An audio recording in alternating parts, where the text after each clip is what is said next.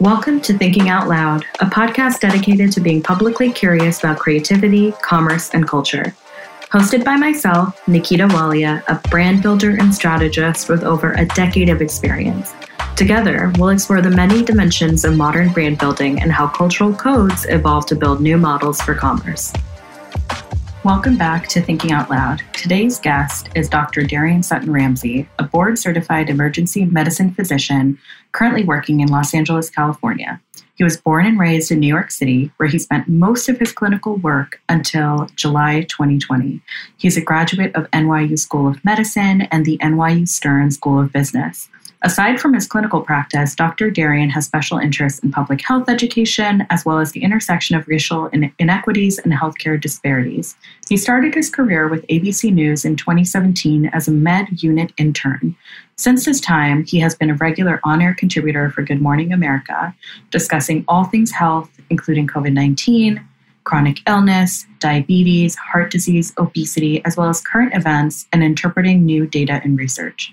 Dr. Darien is also known as the professor of TikTok Medical School, amassing more than 1 million followers through his educational tutorials centering around disease. I'm so excited to welcome him to the show today. We talked all about public health and science information and misinformation and how they spread online, as well as the dangers of telehealth startups, even if they are solving some very, very important access issues. Hi, Darien. It's so nice to speak to you. I don't think we've spoken beyond Instagram in over 2 years. I know. It's really, really nice to have these conversations, especially given the pandemic. You feel sometimes like you're detached from people, but things like this make me feel closer. I know. It's so nice. So are you still joining us from LA? I am sitting in Los Angeles, California, pretending to be a beach boy right now. But I'm not really doing a good job because I'm just working as hard as I was in New York. But here we are. Yeah, I mean, maybe there's a $20 pseudoscientific smoothie in the mix, but you're very much New York. And some moon water. Oh my God, the moon juice dust or whatever it is. It's fascinating. I always treat it like a science that I haven't studied. So I try to come at it with respect because people get really, really offended. Oh my God, they get so mad about it. I'm so excited to have you here. I feel like we have known each other for so long and through very different parts of our personal and professional journeys. And I really love everything that you do and how you share information online. And just to get started, I would love for you to introduce yourself and how you got here to where you are today. My name is Dr. Darien Sutton. I'm an emergency medicine physician, and I work now in Los Angeles, California, but I trained and studied in New York City. I'm from New York. I grew up in Westchester, New York, in a small community called Mount Vernon. And after that, I went to college in upstate New York at Binghamton University, and then subsequently went to medical school at NYU. It feels like it was very quick, but when I'm saying it now, I realize I've been in school my whole life. After I've completed college, then I attended medical school at NYU. And during medical school, I wasn't sure exactly what direction I wanted to go in terms of what I wanted to do with my medical degree. And I actually ended up going to business school, which sounds like a wild story, but I joined the NYU Stern School of Business and got my MBA at the same time I was in medical school. So when I graduated, I got a dual degree in MD MBA. And then I subsequently trained at NYU in emergency medicine and completed the residency. And during my residency, I started to get involved in media and how to communicate public health messaging and how to be creative online. And I started this own personal thing that you know about called bus stop medicine, where I would essentially just communicate a diagnosis to my friends while sitting at the bus stop waiting to go home and try to find creative ways to educate people about something that they may not have ever heard about. But I thought it was wonderful because so many people participated. And then I also started interning at ABC News, just learning how everything worked on a formal platform. And that is a part of history. After that, I started to become more and more involved in media and understanding how it plays with public health and how to find value in that. And now I am an on-air contributor at ABC News. And I also am a full-time attending. Oh my goodness. I'm afraid to see your Google Calendar. Honestly, it's funny because I go by the calendar and I just don't dispute it. Like, if it says I need to be somewhere on a certain day, I show up. And people are like, what are you doing? And I'm like, I don't know. The calendar said to go here. And I'm just assuming that I have something to do here. That's me. I always joke that like if someone wanted to murder me, they would just have to put it on my calendar and I would show up. And, obviously we know what happens next, but like that's how they're going to get me. It's true. It's just like how I get to work. People are like, how'd you get here? The 405 or the Pacific Coast Highway? I'm like, I do not know. I followed the blue line on Google Maps and I got here. Oh my God. When did you sort of like know that like you wanted to become a doctor? I know like you're a doctor, your twin brother is a doctor. Like yes. It's crazy. So it's funny. My mom was a pediatric nurse. She's retired now. But that was my first introduction to medicine and the world of healthcare. She used to bring us to the hospital because it was probably difficult to find a babysitter for twins. Now that I look back, it was like, come to work with mommy, but it was more of likely a necessity. And we would go to the hospital, and I found hospitals to just be fascinating. And I think personally, I've wanted to be a doctor ever since I was a little kid. I never had a story of trying to find a way. However, I will say it's funny. When I got to medical school, I quickly realized what healthcare looked like and how it wasn't necessarily what you've seen outside of the hospital. I think that's what led me to business school, to try to find creative ways to figure out how to fix a system that was broken. But yeah, no, I've always wanted to be a physician. I just didn't know exactly in what capacity. And how did you end up in emergency medicine specifically? That's a funny story because when I first entered the emergency room, my first thought was, this place is crazy. Why would anyone want to work in a place like this? You have patients coming in that have no medical history, with no information, in acute extremis, needing assistance, and you don't have any variables to figure out what's next. That is so uncomfortable, dealing with the undifferentiated person. And then you're constantly trying to communicate between different colleagues and medical specialties. And I have to say, after that, I then went around the hospital as you do as a medical student, and you do all of the different jobs that you need to do. In medical school, they make you go through every service, essentially. An apprentice, the attending, and just for the people listening, an attending is someone who has completed their training as a physician. There's so many different labels of a physician, but an attending is the last round of whatever you want to do. So anyway, you're being an apprentice to all the different attendings of all the different specialties. And then I think I realized the value of the emergency room, and I went back after experiencing the hospital. And then I found that it was a comforting place for me. And I have to say that of all the things that I do, the least nervous I am is usually when I'm walking into an ER, which is hilarious. That is kind of hilarious because you're on TV and I feel like I would be sweating with that, but you're like, oh my goodness, please watch out, 4th of July, like don't get hit by a firework. I'm tired. Yeah. And I think it's also, for me, it was looking for that value in a person, or like someone that looked like me, someone that lived like me as a physician. I still rarely see it now, and we see it rarely when we look at the overall numbers of people who are often in their personal lives who are physicians in their professional lives. So I find that to be an interesting dynamic too, is how to navigate this world as an old millennial, but also trying to figure out how to use public health and also understanding how people communicate, because that's the whole essential part of what we're doing, right? Yeah, 100%. I know for you, you kind of finished school and then like graduated into like one of the biggest public health crises we'll see in our lifetime. I know you lived the pandemic in New York and then moved to LA during the surge. Like, what was that like? And what was sort of the dichotomy between like being in the ER, seeing what you're seeing, and then seeing everything that's being communicated online?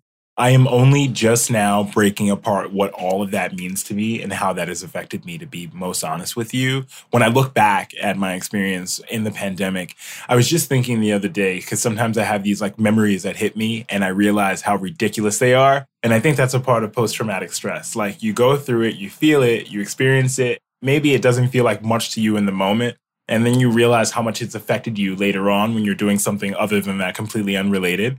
And I remember sitting in the middle of an emergency room when I worked in New York. During that time, I was mainly stationed. It sounds like a military word, but I was mainly stationed in Queens, New York. That was my primary job. But to make more money as a new attending, I would work in other hospitals related to my hospital. And so that's why I found myself in other parts of New York, basically just trying to figure it out and also experience what it was like to be an attending in different hospital facilities.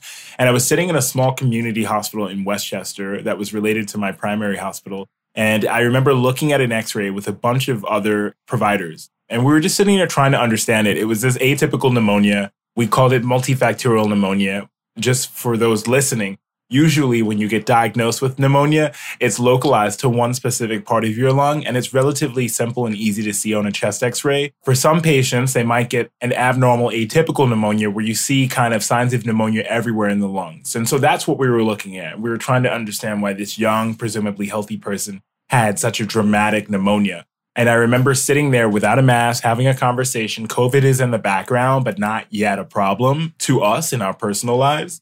And someone came downstairs, a physician, an infectious disease specialist in full PPE. And if you can imagine what it was first like when you saw someone in full PPE garb, or like when we saw it on the news, it looked like, oh my gosh, where are we stepping into? And we kind of looked at her and we were like, what is going on? And why are you scaring everyone? That was kind of our feeling to it. I have to say that I felt the same way. It gives me goosebumps to this day. She looked me dead in the face because we had known each other from working with other patients. And she goes, this is a lot bigger problem than you can ever imagine. I have family right now in China, and you don't understand how severe this issue is because it hasn't gotten here yet. And I just want you to realize that this is a problem. And it was just like a moment. It was just silence, And her words struck through to my spine, and I still get goosebumps thinking about it.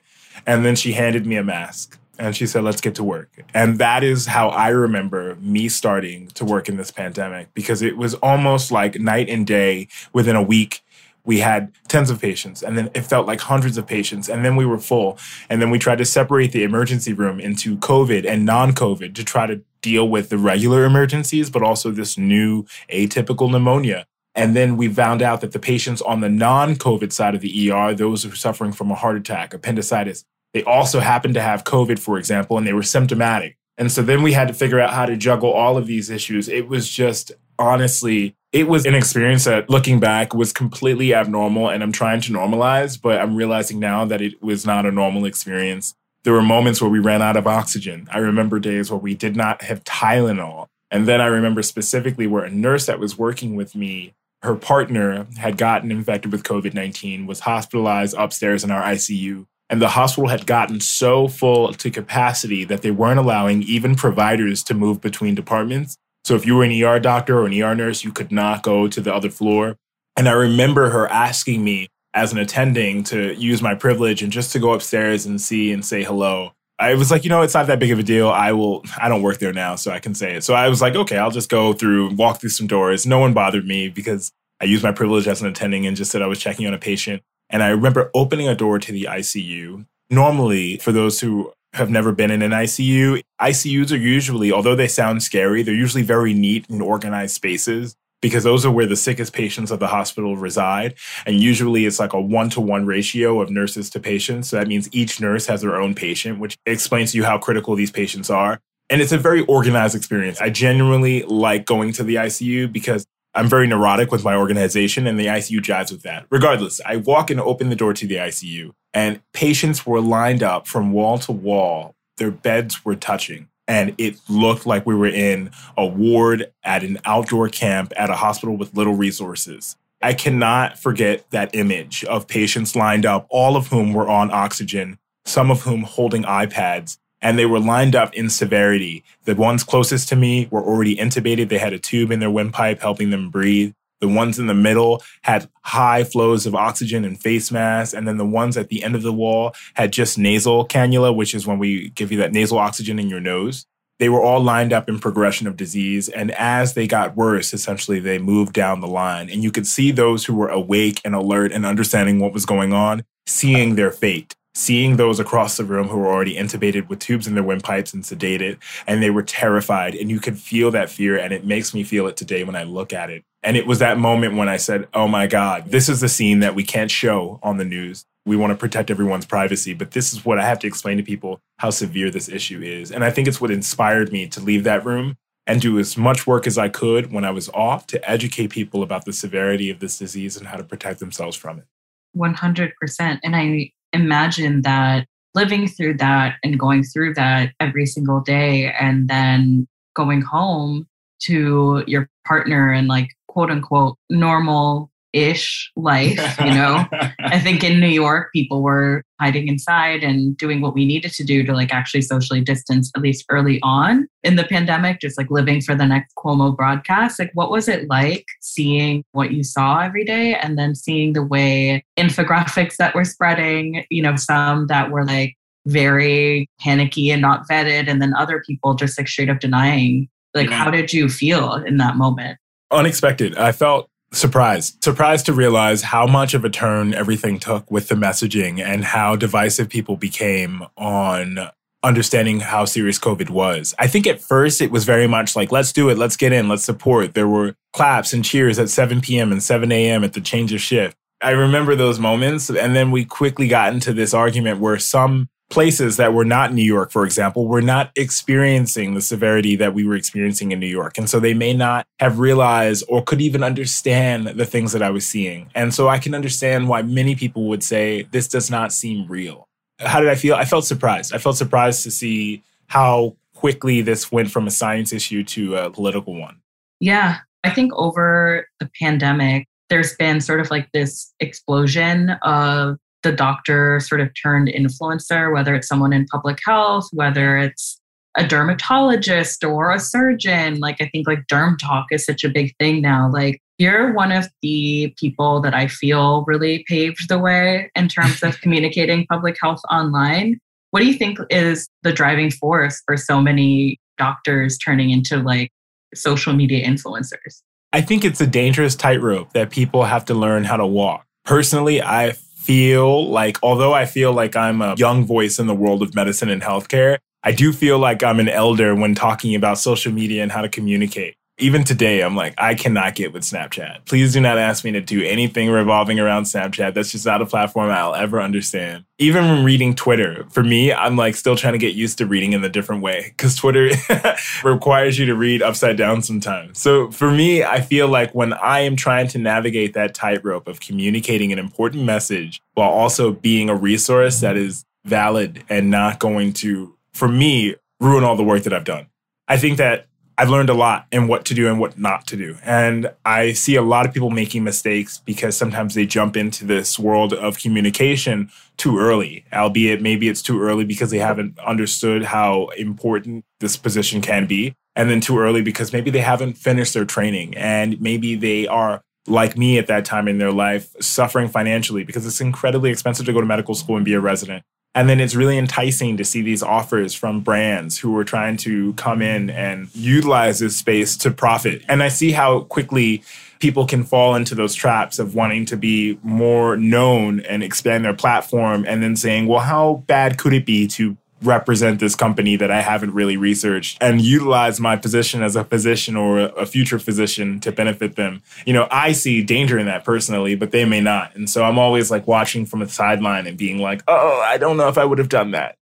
I think too, like in the last few years, especially, I think people have had, I don't know, they've sort of like turned on conventional marketing and now they're looking like, okay, as something like science backed, like you have Kylie Jenner taking shots of herself, like mixing cosmetics in a lab. Yes. You have brands like putting their cosmetic chemists on Instagram Live. You know, I think there's like a real need for legitimacy in the wake of skincare Reddit and all of these other forums. Like, what is your challenge when it comes to communicating information responsibly, especially in something like COVID where things are changing day over day? Whenever I'm looking at a resource online, I'm always asking myself, like, who is this person? Where do they come from? And why would I trust them with this information? I find that many people are using their platforms to kind of cosplay as a provider or a healthcare provider. And sometimes I see a lot of danger in that because then it discounts the amount of effort and work it requires to be, for example, a board certified physician. And many people may feel as though because they've seen examples of outcomes, for example, like let's say I tell you about a case or you see something online about dermatology, you feel as though you understand it. But then I get really fearful because the point of all of that training, education, and time that we took to be physicians is not just to understand understand these quick tips, but also to understand the depth of pathology and how diverse populations tolerate medications and how to use those treatments as best by weighing pros and cons of each decision. These are the things that we train as physicians. And I get really fearful when I see people who may not have spent any time understanding what could go wrong, trying to just benefit off of those 2-minute tips and tricks. And that's when I get real frustrated. Yeah, 100%. And I think too, there's such a fine line. I think so many patients have had really negative experiences with doctors, and there's a lot of need for self-advocacy. But there is a point where, you're maybe not benefiting yourself by coming at your doctor the way that you're coming at them. I think it's also realizing that a physician or provider is there to help you with options. And your job as a patient and a provider together is to figure out what's best for you. And I always want to remind my students and residents that are working with me, that's our job. It's not to mandate what you need to do next. Of course, if someone is not communicating and unconscious, then I will utilize my tools and understanding to the best of my knowledge to make them feel better. But for the most part, people who are walking into the emergency room with a question, maybe they disagree with me, and that's completely okay. My job is to explain to them the options. But sometimes I think people forget that that is the goal. It's supposed to be a group work effort to get to an endpoint and not just someone usurping their power and privilege.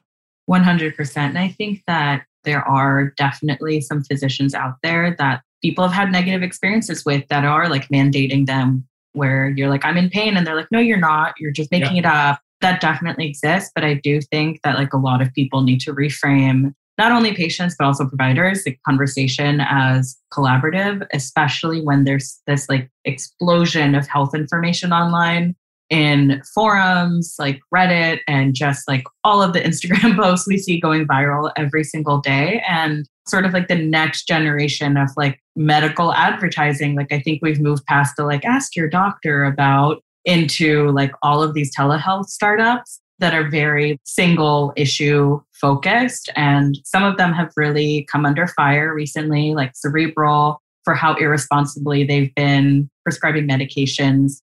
How have you felt seeing these like single issue telehealth startups come up? I know they're solving an accessibility issue, but is there things you worry about when it comes to them?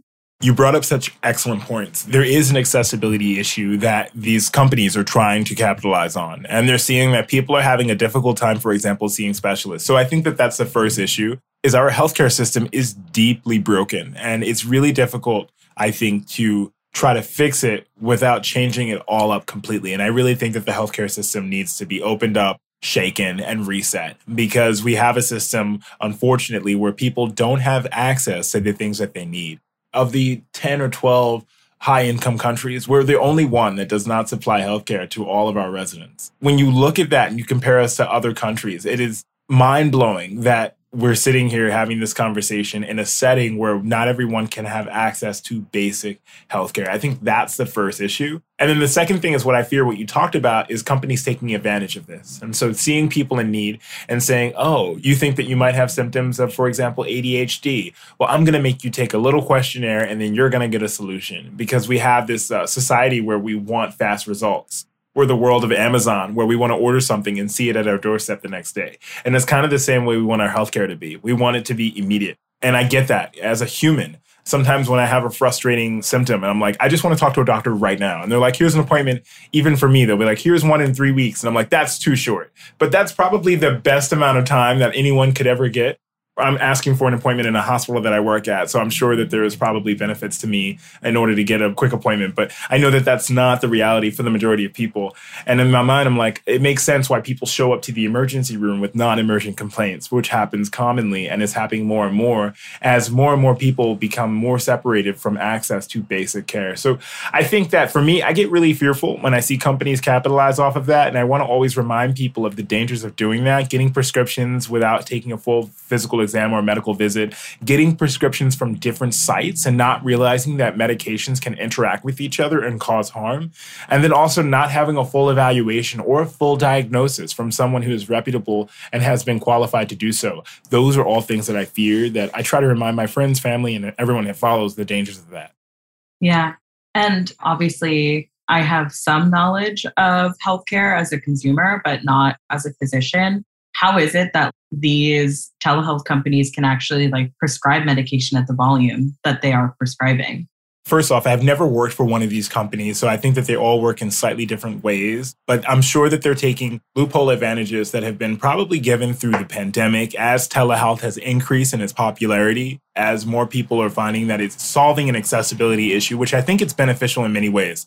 I want to say that as well. I think that, for example, telehealth visits with primary care physicians is one of the ways that we can help solve that accessibility issue. I think what happens is that people skip over that initial base point and go straight to these companies that may not be able to provide a formal specialist, but I feel like they're providing this facade that they are. In reality, it's just one doctor who's signing a bunch of prescriptions and allowing many patients to have access to it, which is not really a good way of doctoring. So I think that maybe these companies are using loopholes that might have existed because of the pandemic. Maybe it's really difficult, to be honest with you, to control this market because healthcare usually is a statewide thing. If you're going to practice medicine in California, for example, I needed to get a California license. It's not that medicine has changed, but I needed to be licensed within the state of California to practice. And sometimes with telehealth, I think you can step over those bounds by the definition of telehealth. And I think maybe that's where people are taking advantage of. Yeah. And I think, like we said, there is a really important accessibility issue that these companies are solving, but then also by productizing it, throwing venture-backed money at it, you're also causing a lot of harm to patients. What is your advice for patients that may not be able to see a doctor for a long time and are looking at one of these startups to get help? How can people be better consumers and vet some of these startups before they give them their health info? I think the first step is understanding what access you have as an individual and what benefits you can reach out for. Many people don't realize that there are often benefits that they have through some form of help, whether it be the fact that they have low income and the state that they're in provides opportunities for public health assistance, whether they have a job and don't realize that their healthcare insurance coverage this many visits. I think we really have to take a moment and say, what is my access to healthcare, and understand where you can utilize those benefits best for yourself. And then preparing to wait. Whenever you're making an appointment, I think it's appropriate to call multiple different providers, making sure they're all within your range of access in terms of benefits, and finding out which ones can see you quicker. And then realizing that having the mentality, doing it now so that you can schedule this appointment in the future. It's all about prevention. You want to reduce the chances as much as possible of you needing immediate assistance right now. So plan ahead, figure out your access. Find out what's best for you. Find resources and physicians and providers that are near you. Sometimes it might not be a physician for primary care. For example, it can be a nurse practitioner who can provide you and assist you with basic medical help and also preventative screening exams like mammograms and colonoscopies.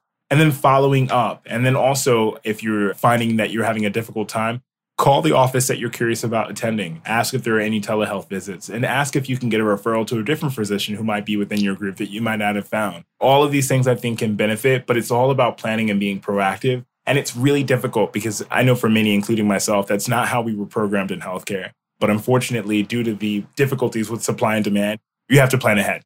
Yeah. And I think sometimes with insurers, the knowledge is really gatekept on what your actual benefits are. And, it's all presented in legalese, which, not everybody is able to interpret and access and understand.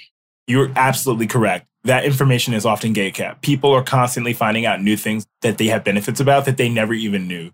And I think there's a reason for that. I don't think that companies who are providing services necessarily want to let you know that this is a service that you should use right now or you have access to. Probably because many companies probably benefit if you don't use them. You know what I mean? If they're covering your expenses to do something, what benefit does it tell them? But I personally think that if you invest in prevention as a company, you're going to receive dividends later on because patients who are healthier will not only be more cost effective for your company, but be more beneficial for you and everyone as a whole. That's also the issue with healthcare too. We're often focused on treatment rather than prevention. And we pay dividends on the treatment and the excellent technology and surgery and procedures and instruments. But we don't pay the primary care physicians who are doing the work of keeping everyone's blood pressure controlled, keeping their diabetes within range. And I think that is where we need to flip the script. I think we need to provide more access to that basic prevention. And do you at all think that that's also a part of medical school, that just the way that there's maybe like such an emphasis on like becoming a specialist and working a couple of days a week. And like even some of these like dermatology influencers or plastic surgery influencers are like, oh yeah, like out here like balling, is that also part of it? Like is prevention like actually that, out of curiosity, like emphasized in medical school? It is, but I have to say, when you're in medical school, you're trying to figure out what you're going to do for the rest of your life. And it's very much a daunting decision. And you're trying to weigh the pros of saying, oh, this is the science that I like. This is the patient population that I want to treat. But then people don't talk about it enough. You're also thinking, this is the debt I have. And how am I going to solve this humongous amount of debt by also living a normal life and doing what I want to do? And I'm sure that if debt was not a part of the equation, we would have more involved in things like primary care. But it becomes really difficult when you're a student trying to look at your options and you see that probably the most beneficial to community in terms of being a public health or primary care specialist are often the least paid. And so I can see why that funnels people into specialties, because you not only want to pay off your debt, but you don't want to live forever having difficulty after you spent that much time in school. And so I think that that's a part of the issue as well, is our compensation for those who are doing the work is not there. And unfortunately, I think that it's going to take some time to fix that. Yeah, I don't think most people understand that people that went to med school are among the most in debt at all. And it makes sense why people make decisions, especially like when you see residents doing campaigns and stuff. A resident physician is someone who's graduated from medical school and training to be an attending in their specialty. But I think it's the reason why you see people participating in things maybe they shouldn't, because of the amount of debt. It's a whole different podcast conversation, but it is more than people can ever imagine to look at that number. And I think, again, like that is a way in which the system is like failing physicians and de-incentivizing people from doing really, really important public health work. Because I don't think most people go to med school thinking I'm going to make a ton of money. I think most of them have some desire to help people. Why would you put yourself through that? Like, sincerely, the idea of going to medical school gives me hives. It's funny because looking back, I'm like, oh, that was fun. That was a nice experience. And meanwhile, I'm like, I don't know if I'd do that again. I mean, you're doing pretty well. I think you figured it out in your own way. Slowly but surely. There's obviously a lot of science and medical information being communicated online now. We're seemingly entering parallel health crises, especially around COVID continuing to exist and all of the misinformation there. And then now sort of monkeypox as it's emerging. Where can people go for reliable information on monkeypox and how it impacts them? Because it's sadly being framed as an issue that impacts LGBTQ populations, is only sexually transmitted. Where can people go for responsible information and what should they know right now? For me, I think when I'm dealing with the beginning of an outbreak, the fact that I'm saying that and we're already dealing with a new outbreak, it gives me hives. But for me, when thinking about what to do at the beginning of an outbreak, and right now I'm having conversations with my colleagues who I worked closely with at the beginning of the COVID-19 outbreak to formulate best communication. It's about looking at primary sources and reputable sources, peer-reviewed journals. And it can be relatively easy. And I know sometimes people get really, really scared before they want to read a journal. But I think if you're able to read, I think you should sit down and take the time to just review some basic resources about what is monkeypox, what is the history of smallpox and how it's related to monkeypox. And then also understanding when a pathogen, and that is a bacteria or a virus, is first spreading in a community, it will often spread in self-associating social groups. And that's what we've seen, for example, in things like hepatitis among food workers and meningitis in college students. And recently, polio, for example, in conservative Orthodox communities. We see the spread within the community. And then depending on how well that pathogen can spread to person, it can spread to the general population. And so what we're seeing now is what happens when a pathogen first spreads in a queer community and how it's difficult for society to understand that possibility without using their bias and the stigma that has already existed, for example, from gay populations and queer populations and the HIV epidemic. So I think that we're looking at a clash of science and bias and stigma. And I'm trying my best as someone who lives in both worlds, as a gay man, as a physician living in this pandemic and now treating this new outbreak of monkeypox, formulate good resources. So I think it's about looking at the primary source. Whenever someone says something to you, you should ask the question, where did that come from? I just got a text from a cousin that was information about, quote unquote, what is monkeypox, full of information that was completely incorrect. I'm talking about saying that monkeypox is herpes, saying that monkeypox causes paralysis. And then at the bottom, it says BBC News. It's obviously completely a fake photo, but it looks very real. And even someone, for me, I'm looking at it and reading it, and I'm like, it's literally using all the symptoms of any pathogen we've just talked about in the past 4 months and listing it as monkeypox. And I'm realizing now this is how fake news is created. I don't know what stimulates this, but it's shared more commonly than real news because people often want to have that good, quick Cliff Notes edition of what's going on instead of just reading the facts. So I think the best advice that I can give to people is keep asking questions. Where did you get that from? Focus on primary sources and focus on people who you would trust treating your entire healthcare. And I'm not just talking about people who you would trust giving you acupuncture or maybe people who you would trust treating something that was non-medical. Because oftentimes I find that people look to resources that they would not look to for their basic treatment of disease. And so I think focusing on those who have been in the hospital, who have been working in the lab, understand science, and then go from there. But just constantly reading the primary sources is really the main goal.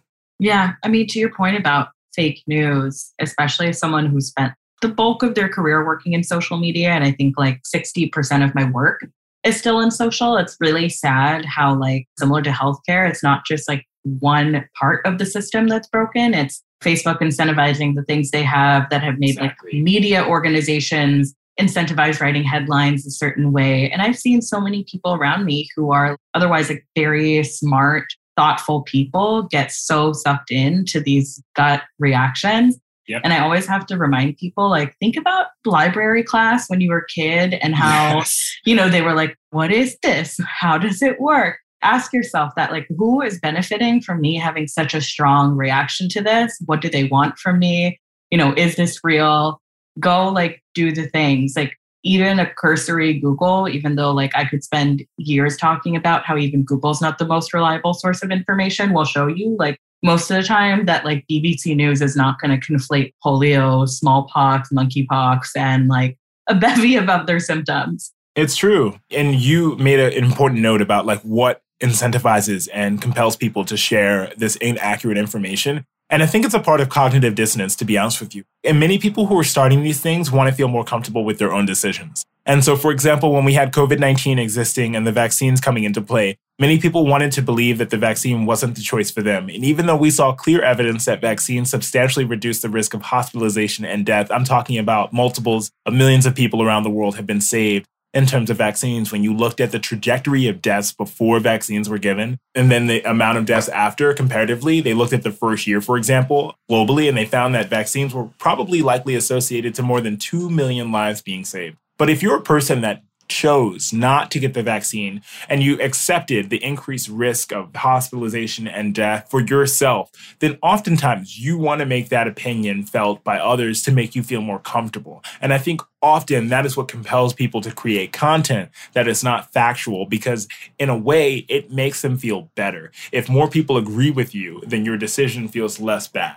100%. I think social media has just made people addicted to finding further narrowing bubbles of people that agree with them, and you lose them sometimes to a point of like beyond reasoning. I think it's healthy to be skeptical, but you should also hold in the other hand that doctors and, even cosmetic chemists aren't like sitting in a lab somewhere thinking like, I'm going to cook up something to hurt you. Yep. But I can understand why some populations also feel that way because of the way history has played out. Exactly. 100%. I think that there are reasons, appropriate reasons, why people may be hesitant of science, because science hasn't always been used for good. When I got into medical school, they do this thing where they put on your white coat, and it's a tradition where they can basically celebrate the entrance of you into the world of medicine. And at the beginning of that, they would talk about all these great things that doctors have done for the history of medicine.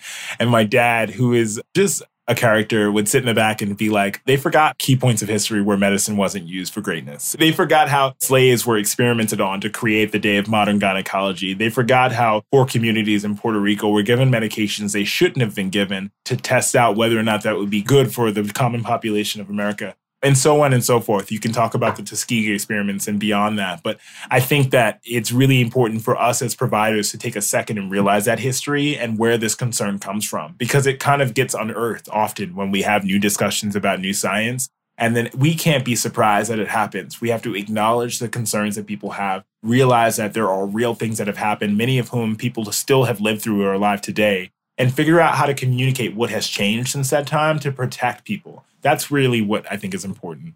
Yeah. And it's difficult to think of like anything as an absolute, even science, because people that like build technologies and work in science have their own biases. And I think it's important to like go back to the source, as you said, and look at something like, okay, this is a groundbreaking paper, but did they test only on 3 people? Then like, should I really evaluate that as a source? But I think that being able to sit in this room and have this conversation only comes with having been taught a level of media literacy. And I think in general, like this is all just a big media literacy issue. It's true, 100%. And people also think that for me, I'm operating by myself. I have a whole group of people, medical interns, for example, who are practicing physicians or resident physicians within ABC News. And we're constantly reading studies every single day and creating summaries on them and the pros and the cons and whether or not the study was large enough, for example, what it actually looked at, what are the takeaways from the study that we can communicate to the public. And it takes time. And I think that that is really what we're missing, is that people don't realize that these things take time. Interpreting information takes effort. You can't receive science by just sitting and reading one page. You're going to have to use some more effort to understand what's going on. And that's where we're coming at a point where people don't want to spend that time. And I get it, but it takes time. I mean, I completely get it. But again, like going back to the source, because even in between, like someone reading that medical paper and turning it into the summary, there was something in them that made them decide like this piece of information is not as relevant as this. And, I think everyone should apply their own filter or make their own decisions to some degree. It was so incredible to talk to you today. What is next for you? It was so nice to talk to you too. What is next for me? That's a good question. I'm at this point in my life where I'm right now, while we're talking, arranging meetings about monkeypox and how best to understand it, trying to figure out what's best for the community to get. I think what's next for me, unfortunately, is tackling this current outbreak of monkeypox and now this public health emergency of monkeypox. And then I'm trying to figure out creative ways to use this platform that I've built to educate and inspire people. That is my true love, is like teaching about science and being a resource to people that is relatable and gives out information that you can actually consume without any need for help. And so hopefully you'll see me producing, creating, doing something to that effect, because that's where my heart lies.